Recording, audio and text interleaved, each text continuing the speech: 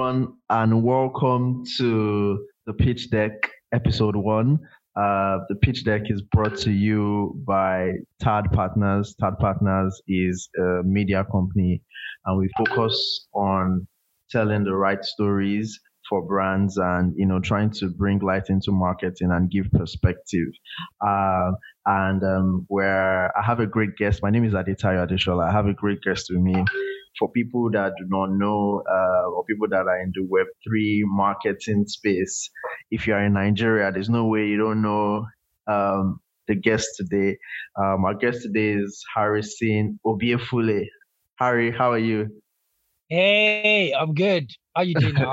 Yeah, I'm good, bro. It's so good to have you. I know we're just talking about the struggles of the scheduling and everything, but like Yeah, I'm so excited to have you, yeah, and I mean, and just to hear your perspective on so many things. For the conversation today, we're breaking down and trying to understand the Web3 marketing trends in Africa, and just the general experience around marketing, right? And how it has to do with cryptocurrency and Web3. Because a lot of our guests might not even know what this is, but when we go deep into the conversation, yeah, we're going to bring some perspective to that. So maybe let's start with you doing like just tell us about yourself, and I mean how you got into the job that you're doing right now, and and what drives you. yes. So my name is Harrison Obi. Currently, I lead the marketing team at Cassava Network. Mm-hmm. Cassava Network is a growth tool where users earn rewards and brands can reach millions of customers. Before Cassava, I was Bitget. Bitget is, I don't know if they still are, a top cryptocurrency exchange. I was with them for a few months and I helped them with a bit of PR and marketing here and there. Before Bitget, I was at FTX, and that was my first sort of play into Web3. Mm-hmm. I was FTX's first and only PR and marketing manager on the continent. Um, so I'd worked in different capacities and different marketing agencies. I'd done stuff. I started my marketing career in an influencer marketing agency, then moved to a creative agency, then I moved to a digital agency, and then I moved to a PR agency. So all of these experiences sort of came to play when I switched to the client side, which was with FTX, and basically they were looking for for someone to drive their PR and marketing activities on the continent. They asked around, a few names popped up. My name was one of them, and after a few meetings and strategy sessions, they decided to give me a try, and that has been the most influential, if I can use that word, Mm-hmm. uh, decision that I've ever made. It has totally altered the course of my life and also my career trajectory. Mm-hmm. Um, so yeah, that is that about me. I hope I answered that question. Yeah. I mean, you did a really good job, and I just want to also pick on some things that you said. Like I think it was sometime in 2021, like half year 2021.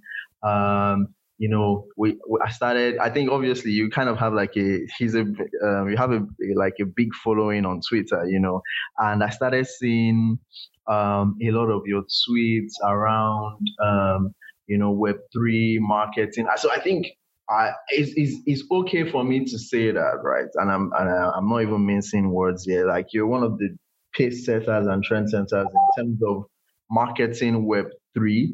I know, yeah, a couple of people have been doing it, but they didn't do it with your, would I say, with your panache and the intensity that you came up with.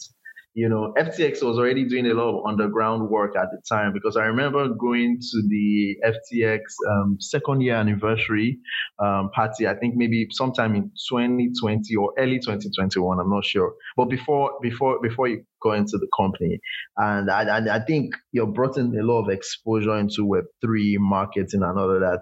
And I would like to say I benefited from from some level of your activity, because even though I was at the time working for a competing brand, right? It was, I mean, when there's competition, then I mean, I think everybody grows, the ecosystem, because they'll send me, okay, see what FTX is doing. I'm like, okay, we can do it. So, and Yeah. I know then it was probably around the era of the bull run. So things were just a little bit exciting then. True, actually. I mean, I think I started realizing that we were really doing something. We were causing a shift within the industry Hmm. when my colleagues would go to like industry event and they'll ask them, who is that your marketing guy, or who is in charge of your marketing, or Yeah. aggressive. Yeah, so that was when I it dawned on me that okay, I think we're doing the right thing. And just like you mentioned, because of the things that we're doing and we're planning to do, a lot of competitors just came out in full force. I don't want to mention any brand name, but Hmm. when I came on board, I mean a lot of um centralized exchanges were really comfortable. And then when FTX came and started just eating into Yeah. market share, market share, everybody started ramping up their marketing activities. We now started seeing centralized exchanges signing celebrity brand ambassadors, sponsoring continental sports Sport competition, competitions. doing Big. rigorous events, and I'm like, oh yeah, everybody should wake up. Thanks to Yeah. Harry. Yeah, and Yeah. one thing I wanted to pick on your experience there as well. I think maybe, from the outside looking in, I felt like um FTX at the time, or your work at FTX at the time, was unique in a way that you sort of carved a niche for yourself in terms of, I think there was a lot of focus on education, and you had like city storms, which was really exciting at the time. And I mean, that was something that I picked out that, was something that was, very unique to your experience and your work at FTX. And I mean, also one thing that you mentioned as well, which was obviously your background in marketing communications, working for agencies, going on the client side. In some ways, right? I sort of see our career trajectory in the same way, because I worked for a media agency. I went to the client side as well. Then I mean I worked in finance a little bit before then, getting into Web3 as well. So what would you say, how did your marketing or your agency, and even, yeah, your agency experience prepare you to go to the client side? Yes. So a bit of backstory. I was in broadcasting for about 4 years, and then I decided to switch here Mm-hmm. to it's in. I got a job with a real estate company, but I knew that I wasn't learning anything. I mean, I just came in as in quote digital marketing expert without a specialist, without or associate, without any real marketing or digital marketing experience. So I wanted better for myself because Mm-hmm. I knew that if I start my career, I had friends. In fact, some of the friends that told me to come into marketing were still working with different marketing agencies. So I wanted that for myself because of how smart they were, the kind of campaigns they were running, the kind of brands they were working on. So I wanted that for myself. I wanted to sort of experience that and also sort of kickstart my career within the agency system before I moved to the client side. So it took me a while, but I got my job with an influencer marketing agency, and then I handled campaigns for FMCG brands, like Pepsi, 7-Up, Lipton Iced Tea, HP, Intel, and a few other FMCG brands like I mentioned. I then moved to a creative agency where I handled campaigns, content, social media, content strategy for brands like Indomie, Kellogg's, and a few other brands I cannot mention. And then I then moved to a digital agency where I handled end-to-end digital strategy for Hero Lager. I also worked on a few other tier 2 and tier 3 banks. And then I moved to a PR agency where I was the creative and strategy lead on the Facebook West Africa account. So look at all the brands that I've worked on. I've worked for every brand every category that you can think of. I've done content strategy here, I've done creative here, I've done digital here, I've done PR exactly here. So when I moved to the client side, where I had a lot of budget to play with and a lot of creative freedom, because my bosses at FTX really just said, you know what, do what you have to do, and at the end of the quarter, at the end of the month, we want to see the results. So those experiences, working on those brands and working in different agencies, the experiences, like I mentioned, was really at the forefront of helping me achieve the success that I was able to achieve within a short time.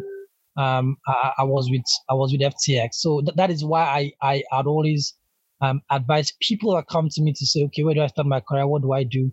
I tell them, go learn first, get all the certificates, learn from all the MOOC, from all the short free courses, and then find a way to get into an agency. Yeah, once you get into an agency, everything will just flow naturally from there. So yeah, that was my story. Yeah. I mean, I would say I just want to ask one last question, but I want to make a point first, right? In terms of that, right? So I mean, when I said earlier when we started the podcast that the velocity that FTX operated in, right? You won't anybody from the outside looking in would just think, hey, this person handling FTX has probably had experience doing this. It doesn't have he probably has like a Web3 experience. But many people will be surprised to find out that was actually your first crypto Web3 experience, and you just you executed with a plum. And I think it speaks to the level of experience you already had. Would I say you had amassed working for various cross-functional areas in marketing. So Yes. so I mean, this is a very would you client side, agency side, what's the difference in terms of the scope of work, I mean, and how do you see it? yeah. So before I answer that, I just want to sort of also add to the earlier point you made. So in the agency system, sometimes you win an account and you do not have 1 month, 2 months to understand that brand. You go for a pitch and then you win the account, and the next week, the marketing manager on the client side is already asking for a content calendar, asking for a 1-year marketing plan, asking for creative, asking for social media content calendar, asking for all of that. So basically what the agency system teaches you or taught me is just being able to immediately understand a brand as fast as you can. Yeah. So you get a brand, you don't have time to start you don't have time to waste to understand that brand, because clearly, if they're going to pay you for the first one, you have to do some work. So you immediately jump into it. You basically learn by doing. Yeah. And that was the same thing with FTX. I had no Web3 experience. In fact, my first time encountering crypto was when the agency that I was working with, the PR agency I was working with, was also doing some things for the central bank. So when the CBN when the CBN banned crypto in quotes, the agency was sort of responsible for monitoring conversations, and that was my responsibility because in addition to being the creative and strategy lead, I was also in charge of sort of digital. So my job was just following the conversations, listening to, reading what people were saying about the crypto ban. That was my first ever sort of encounter with crypto. And then when I came into Web3, like I did not know nothing.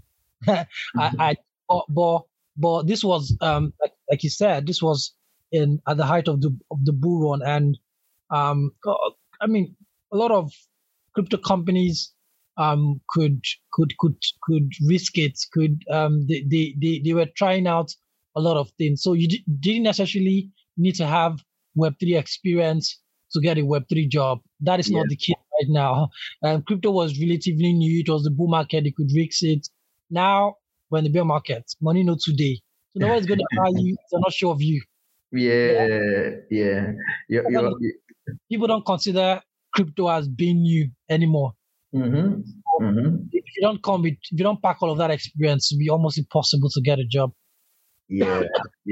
I mean, I think you're 100% right as well. I mean, that's sort of also, now if you want to get a crypto job, you sort of have to have had some crypto experience as well. But back then it was a little bit easy because the bull run happened so fast as well, and they were looking to expand and get big and get mass adoption. So they were looking at professionals from even other areas that that could fit into their companies to actually drive growth. So now going to the conversation, right, in terms of marketing and Web3, right? I mean, when I shared this the show notes to my partners, they're like, "Well, what's Web3?"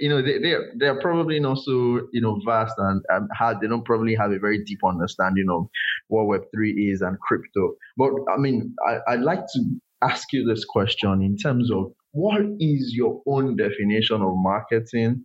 What's your definition of Web3, and how do you see it, merging?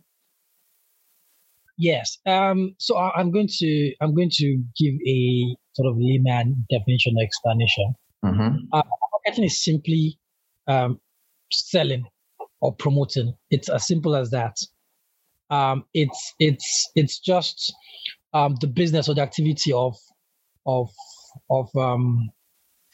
promoting a product or promoting a service. So you have a product.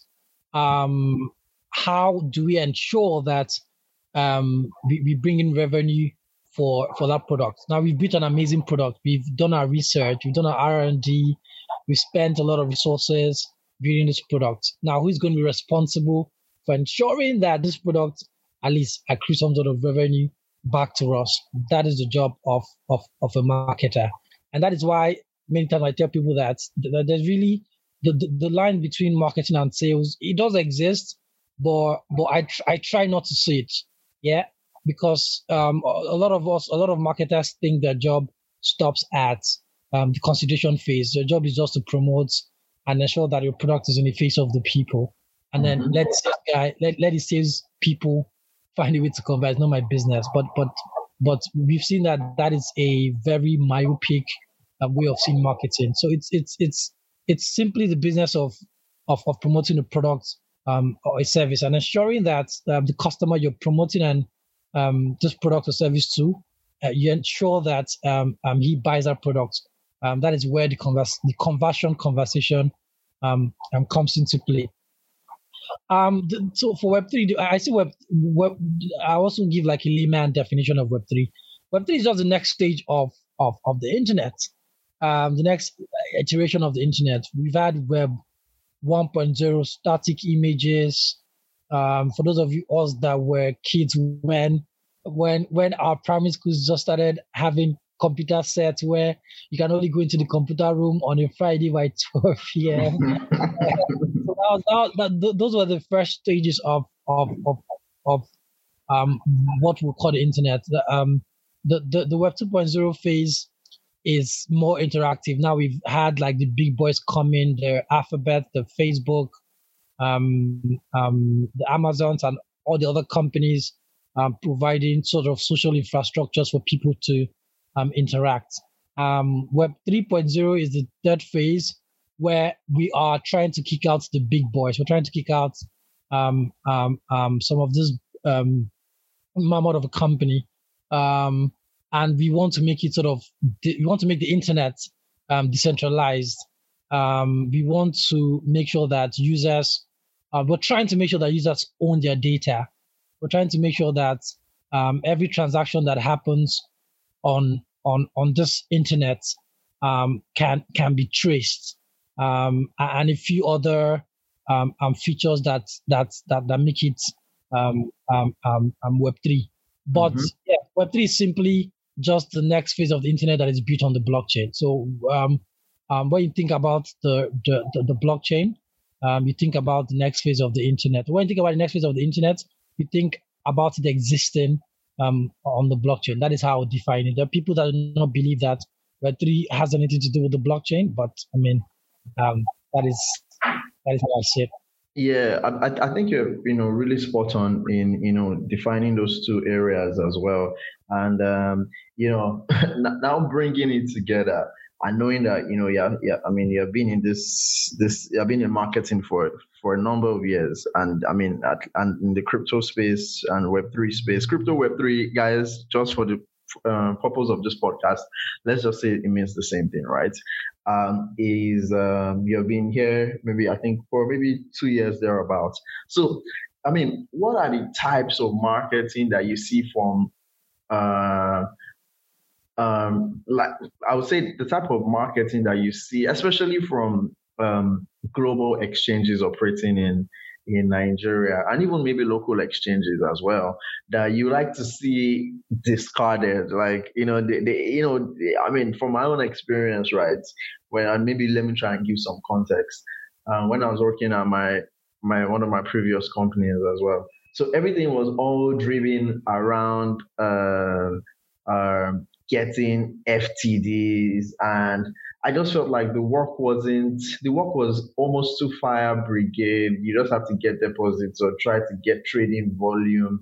And I don't think we essentially had time to do like real marketing. But that was just my own struggle. I mean, because you probably work from, I mean, way more companies, and I worked at a very high capacity in terms of marketing. How do you see it? So maybe let's break it down into the types of marketing that you see that you feel will work for this environment, and the ones that you like to see discarded.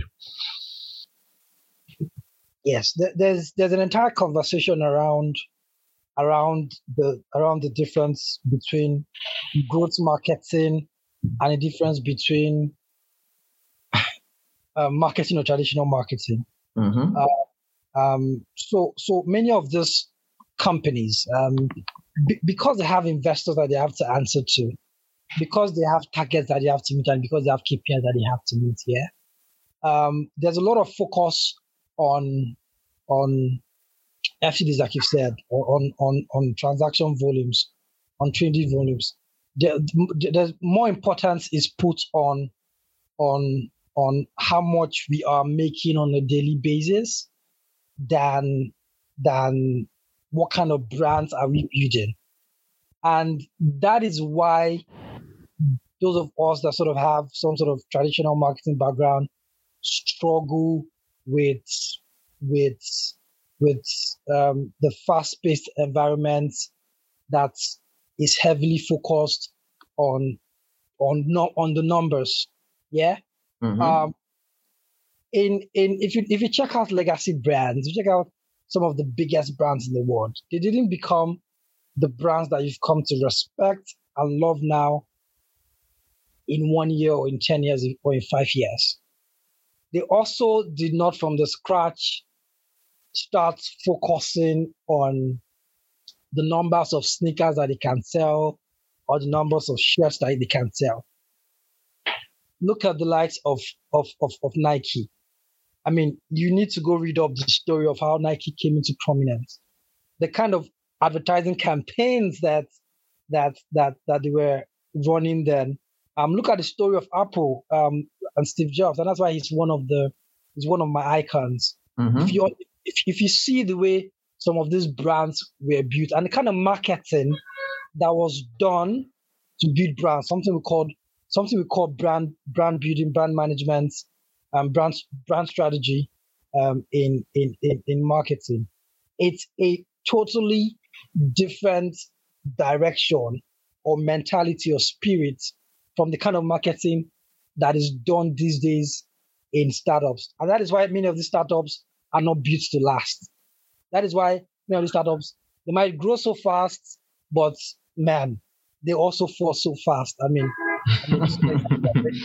Yeah, because they've not spent time to build a brand that people can trust, that people would always want to bank with, or people would always want to patronize.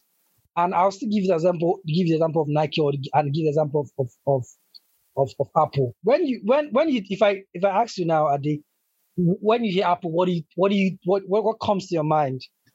I think about you talk about you talk about it being prestigious, expensive. You have some very cool words for these brands. So certain things have become associated with those brands, and it takes a lot of work. It takes a lot of years to sort of build this brand associations, or even create certain words that would help when people want to sort of patronize the brand, or help when people want to at the point of purchase, when people want to buy something, especially within that category. Working in a startup is a different conversation entirely. I can tell you that. Every day you're asked, so what are the numbers do you have today? Every day you're being sent your transaction volumes. Every day the sign-up volume, your monthly active users. Those things are important, and they actually even exist in sort of in the traditional marketing space.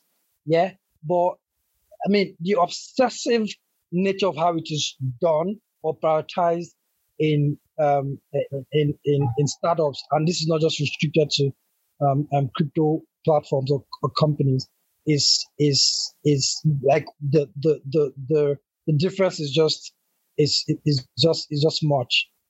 So directly to the question, I just think that there's really, it's not something that any of us can really fight, because at the end of the day, like I mentioned, they have investors in the press, they have shareholders, they have they've raised money, they have VCs that they have to give money back. So the only advice I'll just give is, as much as there's a lot of focus on growth, on the numbers, on the transaction volume of the active users, also invest in building a brand that will sort of last, that will stand the test of time. Because because the reason why people would keep coming back is not necessarily because or due to the numbers that are given to you, is because of the brand that you've built. They trust your brand. Your brand stands for something. Does it stand for quality, like an iPhone? Does it stand for durability? Does it stand for sportsmanship, like Nike? Those are the things, qualities that would make your customers last a long time. The people that have been buying Nike since they were 10 are the same people that have been buying Nike since they were 60 or 70. The same people that have been using iPhone. This, if you use an iPhone, the moment you start using an iPhone, you never go back. Yeah. They've been teenagers, and the same people that will keep using an iPhone because of some of this stuff I've mentioned. If today I come to your exchange, for example, and I'm using an exchange because, probably because it's the only option available. Tomorrow, there might be other exchanges that would even give better discounts, better features, and I'm going to switch. But there's nothing. If you follow the conversation on Twitter, iPhone users will tell you that even if Samsung creates a phone that flies, we will never switch. Yeah, to be honest. Never switch. So that is the difference. And I hope that more tech/crypto brands focus also on on the brand. On the yeah. Yeah, I mean, I think you're spot on, Harry. Like, so, I mean, in my time doing the marketing end of, I mean, working in the marketing end of crypto as well, I just found everything just seemed a little bit, what's the word? Would I say, I don't think mundane is the right word, but everything just seemed like, okay, okay, we have a campaign, let's do this promotion, let's do this giveaway. Okay, if we want to go really big and make a big splash, let's sign this celebrity or do this, do that. So like I just felt like, and everything was always tied to the metrics. I guess, which actually makes sense. But one funny thing I want to, or maybe this is I just want to pick your brain on this, right? We have aspects of it in Nigeria and globally as well. But for coming to Nigeria, for example, you see that a lot of companies, especially startups, even crypto companies, really, crypto companies, primarily like local crypto companies, they say, you know what, Big Brother is happening, or one of all these big TV shows. Let's sponsor, pay. I don't know how much they pay, maybe millions of naira or billions actually. And do you think that form of marketing or that form of that form of advertising, and maybe you can break it. I mean, you can categorize it as marketing. Do you think that form of marketing converts? I know it's a Um, very controversial topic, but like I'd like to get your thoughts. it actually does convert. Hmm. So what will determine if it's a convert or even the number of people you convert will not be dependent on the kind of tactics that you deploy. So I mean, you can sponsor Big Brother, for example, and not convert as much as someone who sponsored Big Brother last year. Not necessarily because viewers have stopped watching, which could also be a factor, but could also be what kind of activations, what kind of engagement strategies, what kind of tactics are you sort of deploying to ensure that all of that money you've paid and all of that sort of eyeballs and visibility that Big Brother is giving your platform, that you're able to also convert some of those numbers. So Hmm. does it convert? Yeah, absolutely converts. But it depends on the tactics that is now deployed. Hmm. So yeah, I mean, it's so I don't especially for Web3 brands or Web3 um, projects, there definitely are certain sort of marketing tactics that work better than the others. Yeah. Um, Such for, as. for influencer marketing is really big in Web3. Mm-hmm. Mm-hmm. Um, because of how niche it is, there are just a few um, big names, popular names that have been able that have been able to accrue that massive following, and basically their followers will not take any move except the influencer sort of direct or sort of pushes for it. Because of how niche it is, because of how it's not as widespread and it's not as um, um, um, um, sort of democratized as let us say Web2 marketing, where you don't Mm-hmm. necessarily need to listen to someone. You can literally just if an influencer tells you this product is the best, you can walk into a supermarket, test test a competing product and decide for yourself, not necessarily Mm-hmm. Web2. Yeah. Yeah. Yeah. So that's why influencer marketing is really key. I mean, community is also really, really important because web the nature of Web3 marketing is users are very cliquish. Yeah, there's something called group. The group think factor is really big in Web3. Everybody sort of Mm-hmm. does the same thing, or everybody sort of moves at the same time. So you want to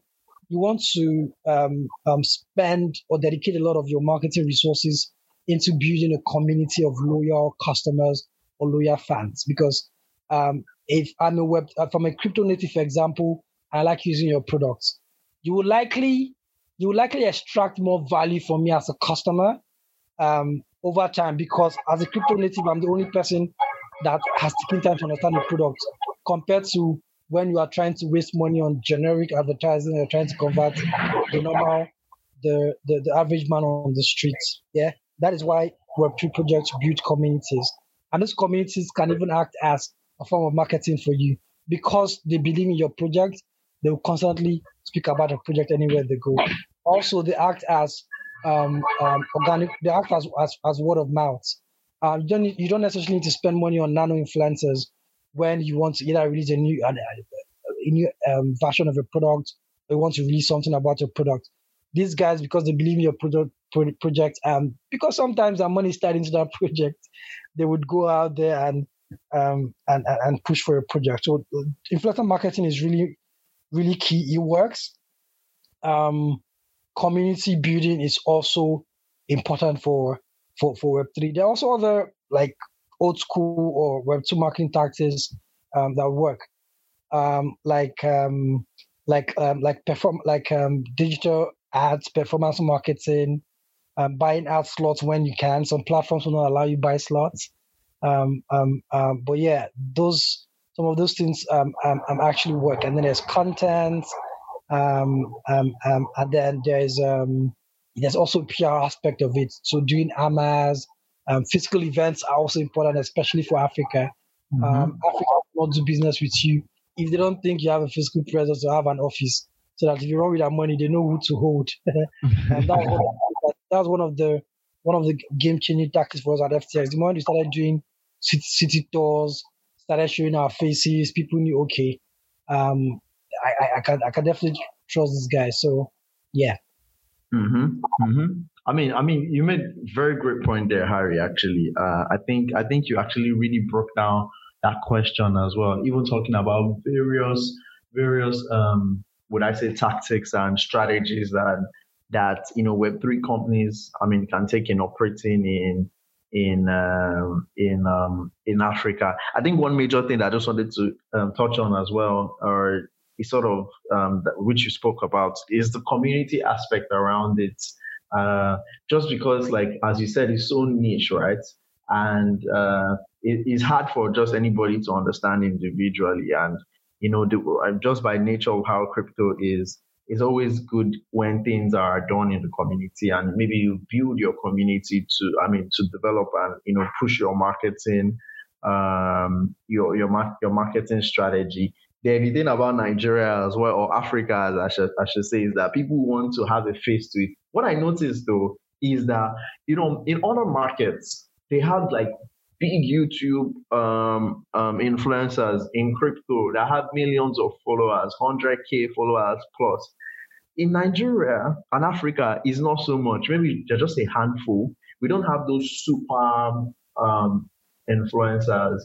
When I was trying to focus on this in my pastime, right? I just used to wonder, like, why why don't we have something like that, right? Is it because, okay, maybe we don't have data, or people don't really consume YouTube in Nigeria? People prefer Twitter. But I noticed that in the same in the same vein, Nigerians have like very big Telegram groups, WhatsApp groups, Discord, and they are influencers in that field. Is it because the way the users in Africa interact, they like a little bit of hand holding, because there is that community feel, and I mean, because of trust.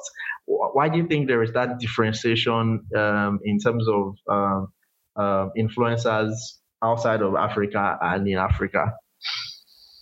I mean, you already answered it. The answer is data consumption. I mean, Americans don't struggle with data. There's Wi-Fi anywhere you go, and so it's very easy for an American to spend 2 hours streaming a crypto influencer, not even watching YouTube videos, streaming live and just listening and just being part of a live conversation. Africans, Nigerians, we do not have that luxury. And YouTube consumes a lot of data. So naturally, users will go to where there's a lower barrier to entry, and also data consumption is very low. That is why platforms like WhatsApp is really popular in Nigeria. Platforms like Telegram and platforms like Twitter. So that is just the difference. So any day we are able to sort out our Wi-Fi internet issue, I'm sure that we're going to see more influencers moving actively to YouTube. And just not spend a lot of time on YouTube. They just watch something and they're out. Mm-hmm. Yeah, and the reason is just due to data. Yeah, thanks a lot, Harry. There, I want to go on. Now it seems like we're in a bearish market, even though Bitcoin crossed at 30K. I think was it yesterday.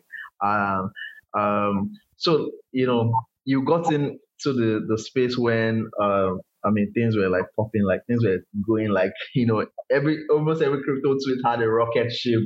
We are all going to make it. I think that's what they call WAGMI, right? And I mean all of that, right?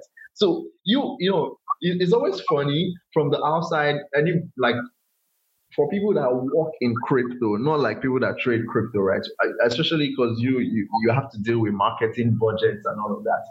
Have you seen any significant decline, or you think it's pretty much the same, or maybe pushbacks in terms of companies spending on marketing based off, let's say, peak 2021, and 2022 was such a depressing year, to be honest, for crypto.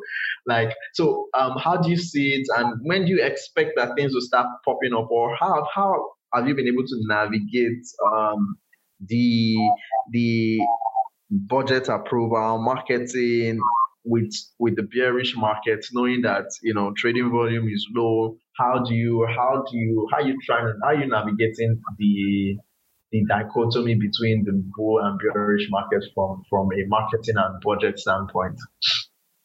Yes, I miss the bull market.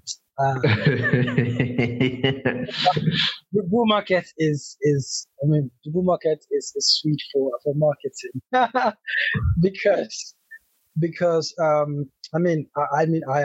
started my Web3 marketing career in the bull market, and just like you've highlighted, the dichotomy between between doing marketing and getting budget approval in the bull market is so massive. Is so huge. In the bull market, brands are willing to take marketing risk. Not so in the bear market. Um, also, several different cultures also come into play. In the bull market, I was working for an American company. My last two companies have been largely Asian owned, and they both have the different culture in terms of how they manage money. Yeah. Mm-hmm. So that is also another factor that you have to consider in addition to the bull and the bear market. The bear market, people are not. They would. Before they spend a naira, they would, or even a dollar, they would ask, what are the potential of this, and how much is this bringing in? Even if it's a company that they've raised massively, and they have a large war chest for marketing. Like those are like the key differences. One is just the money and the budget approval is not as easy as it used to be. Mm-hmm. So now a lot of questions are being asked. If we're going to spend $1 to sponsor this event, what is the ROI for this money that will be spent? Questions like, what is our cost per acquisition? I barely heard that during the bull market. Now for every dollar you're given, you have to bring in. What's the CPA? You have to bring in the user or the transaction volume per dollar, and but it's why people like us are still here, right? In addition to the fact that that you're not, as a marketer, you don't exist only when it's the bull season. Even though it's a large, it's different from like the kind of industry that I was coming from. FMCG and the rest, we never used to hear bull or People always buy Indomie, right? I'm telling you. People will not always buy. People will not always buy your digital products in a bear market. Yeah. They'd rather just hide their money than risk it. So yeah. Yeah, I mean, yeah. So you pretty much we just touched on the internal side. So now, if we flip it to the external angle, right? So obviously, you sort of already highlighted that okay, there's a little bit pushback and heavy scrutiny in terms of approval of budgets and people and companies even willing to take the marketing risk right now because of what's happening. So now, in the process of now selling a product or a digital product or service to the out-facing community, like which is to the customers, clients, all of that. What are the challenges around it right now, and how? Which is the question? How do you what do you feel are like the smart marketing strategies to execute in this bearish downturn? Or maybe it's okay for you to say there's no even point to market right now. Yes.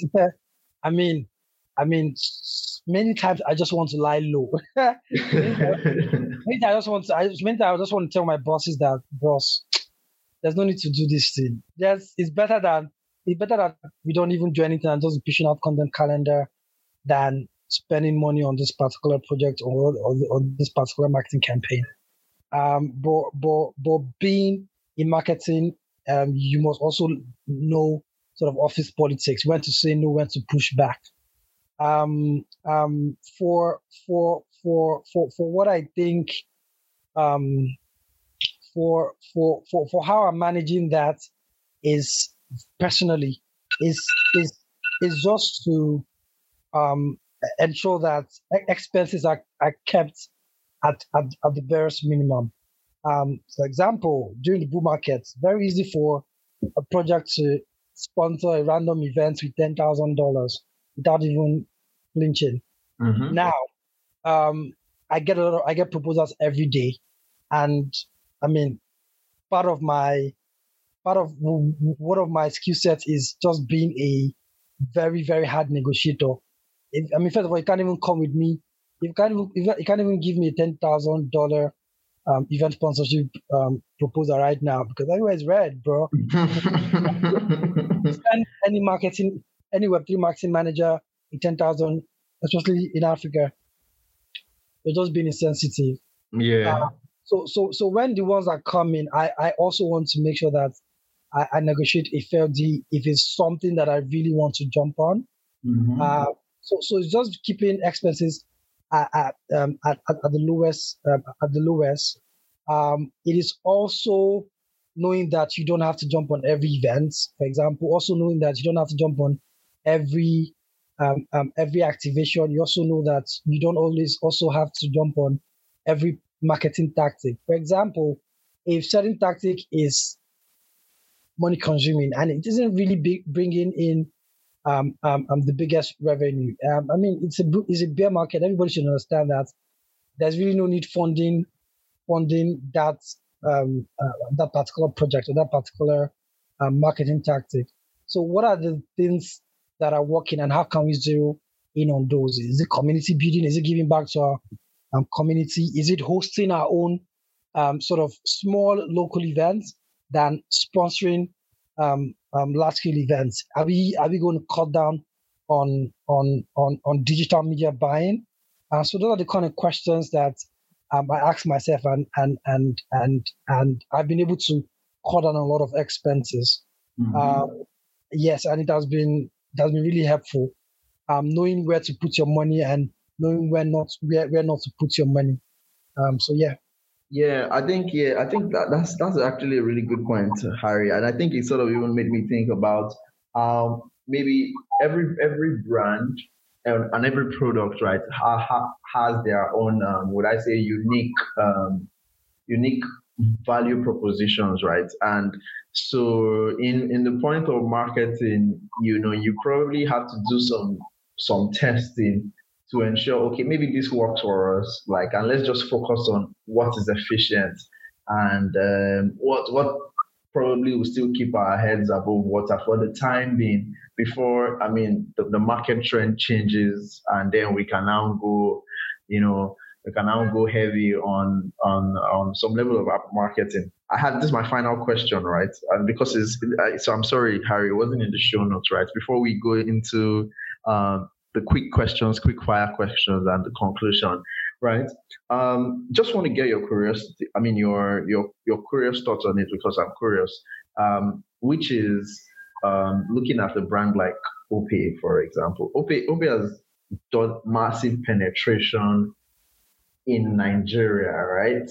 And their form of marketing is slightly different. It's not very, I won't say is as sexy as some of the other brands that have been operating or their competitors.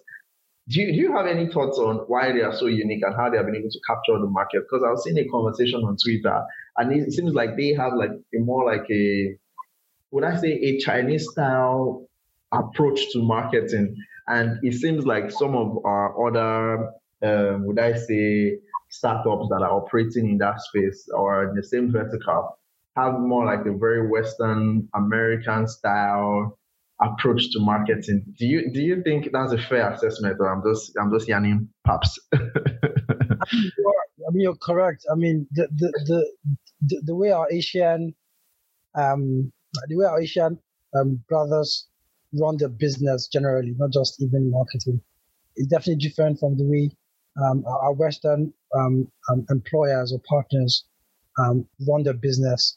One of the things you need to understand about OP is OP. They've been existing for maybe not forever, but they've been on the ground forever, for long, and they've been doing a lot of groundwork, and they've been doing the dirty work and not and the focus has really not been on sort of the fancy marketing that a lot of us like to do. Yeah.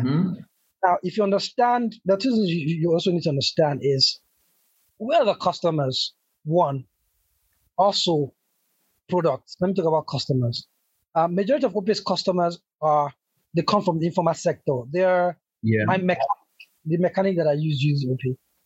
My barber uses OP. When I went to Idumota to buy some stuff for my crib, all of the traders use OP.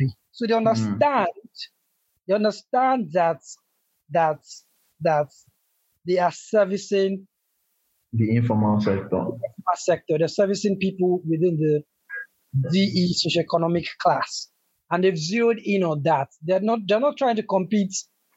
As a digital bank, they're not trying to compete with the Zenith Bank and the GT banks. No, you know that those ones already have the presence, have the money, have the structure. So let us target those people that we know that they don't want to go to the bank and be lining up for 2 hours to do a simple transaction. So first, another thing is they have a product that works. People talk about how OPay did magic, blah blah blah. But the truth is, when banks started having transaction issues, the only thing that was working was OPay, and it's just natural for people to move. It's as simple as that. OPay didn't do any magic. OPay did not pay influencers or do. It's as simple as having a product that you can work. Yeah. So product parity should be. So if there was even one Nigerian bank that was working or as trustworthy, as reliable as OPay was, they probably would have given OPay a run for their money because people would trust them. People would say, okay, we know this name, we know their buildings, we don't know these OPay guys, we don't know these Asian guys. Yes. All of them was, I mean, you couldn't even rely on any of them. The only thing I was working with just OPay.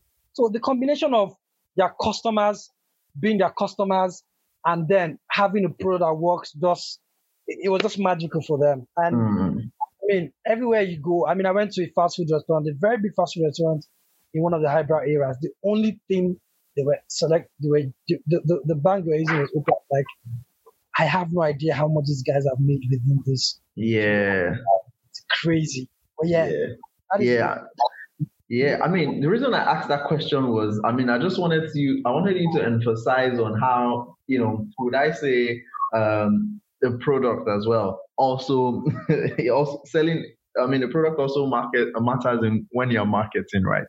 And so, maybe for FTX, for example, at the time when FTX was a great product, right, for traders and for the type of clients and users and customers that it was attracting, traders and all of that.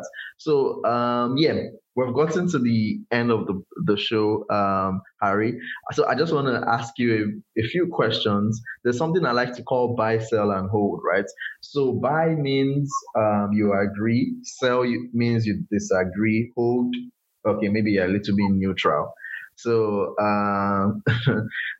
so my buy, sell, and hold question for you is: Nigeria is going to implement the SEC VSAP regulation in Nigeria, or they're going to implement it sometime this year. The SEC.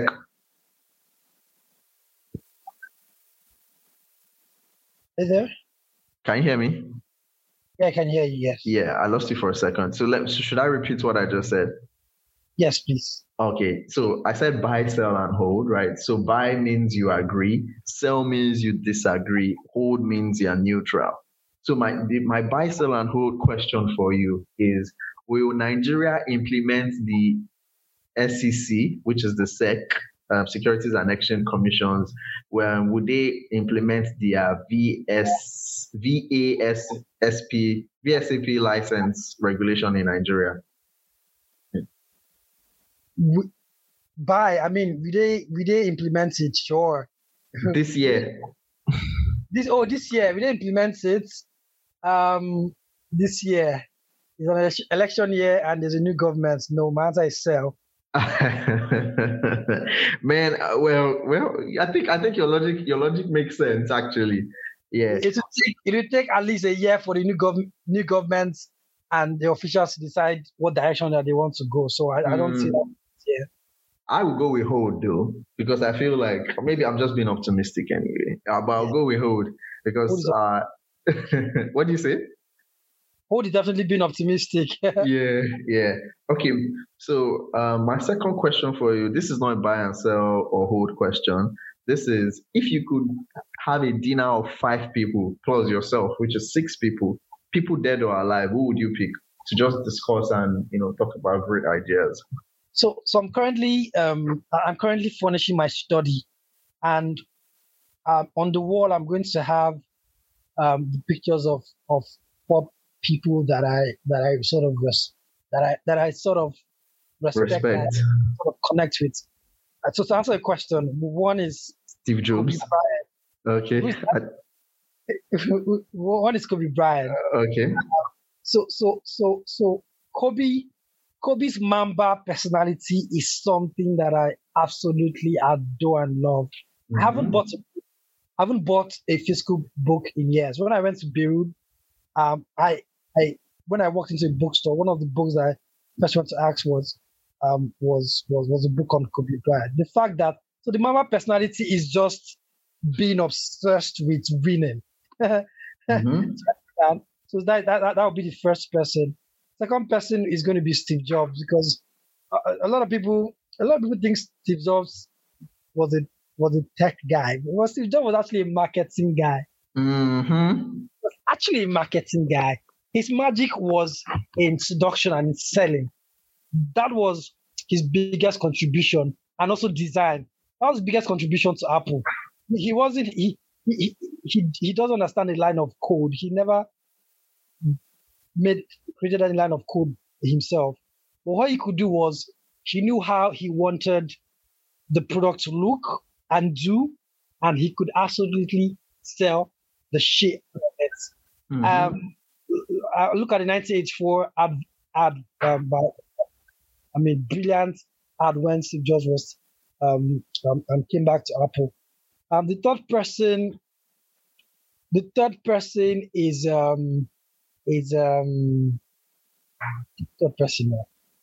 Kanye West. Why? Kanye is a creative genius. I saw every now and then. I know I'm now in crypto marketing and tech marketing where numbers are the priority. But every now and then I want to tap into my creative side because I come from a place where I'm thinking about creative copies for a beer brand. Tomorrow I'm thinking about how to sell a noodle and what kind of activation I'm going to do in a supermarket or what kind of billboard I'm going to put. So I connect with Kanye on that creative arts side, and there's nobody that is. I mean, Kanye he's you can't even deny that he's a creative genius. He's crazy, also a creative genius. The fourth person is going to be Odumegwu Emeka Ojukwu. I don't want to go into details, but yeah, he's someone that because of where I come from, someone that I connect with, especially with the recent struggle that my people, my ethnic group, it's currently within the Nigerian socio-political environment. I've not thought about the fifth person for some reason. But if I'm going to probably do that, it might probably be David Beckham. Nice. So David, I like to think I'm a stylish person. There's a lot of style. That's probably the Kanye side of things, but so I like there's a way I see myself as a stylish person in the way I dress, and the kind of car that I drive, and the kind of where I furnish my space, the kind of things that I have, and David Beckham sort of personifies that. He's a guy that transcended football to being a style icon, having a line of perfumes, having a clothing line, married to one of the Porsche girls, being at one time the richest athlete in the world. So I sort of connect with David Beckham on that personal style level. So, yeah, I definitely see David Beckham in you. I mean, I think that table is actually a really great table. I really mess with Kobe Bryant as well because I'm a big basketball fan, and you might have seen it in my tweets as well. Yeah. So like, sometimes, right? I watch Kobe Bryant videos and I just cry, but he literally just had like the mentality of like, the Black Mamba, he was all about winning. So I think I would like to be in that table as well. That would be a great table. Okay, so last question on just quick hitters is your best African country to live in between Nigeria, South Africa, Rwanda, Kenya, and Ghana. I don't know how many of these countries. I just guessed. I don't know if you have gone to all of these countries, but what would be the African country that you like to live in? Yeah, I've been to three of the five countries. Yeah. I'll say Kenya. Oh, really? Why? Yes. I mean, it's just a chilled country. Slightly more expensive than Nigeria. But it's just a like relaxed country, and it's not as chilled or relaxed as Ghana. Ghana, yeah. Kenyans are very chilled. Like Kenyans are very chilled, but they also have that hustling Nigerian Lagos spirit. That I always want to see when I move to a new country. So Kenya is basically in between Nigeria and Ghana. Ghana, exactly, and their women are beautiful. Yeah, no harm in that, bro. Yeah. So I mean, final words, Harri. I mean, and how can our listeners, reach out to you when this podcast comes out? How can they reach out to you? Maybe they have ideas, things they want to share, proposal, anything, or even advice as well. Yes, I always reply by DM, so they can connect with me on LinkedIn, Harrison Obiefule. On Twitter, I'm at Harri_Obi. So Harri with an I, HARRI_OBI. I always respond to my DMs. So yeah. Yeah. Thanks a lot, Harry. It was a fantastic conversation. Even though we had delays with the scheduling, I think it was 100% worth it. And I'm so grateful that you were kind enough to share your perspective around the marketing space, because I know this will be very helpful for people that are going to listen on this podcast. And so, guys, thank you so much. Till we meet again in the next episode. Bye bye.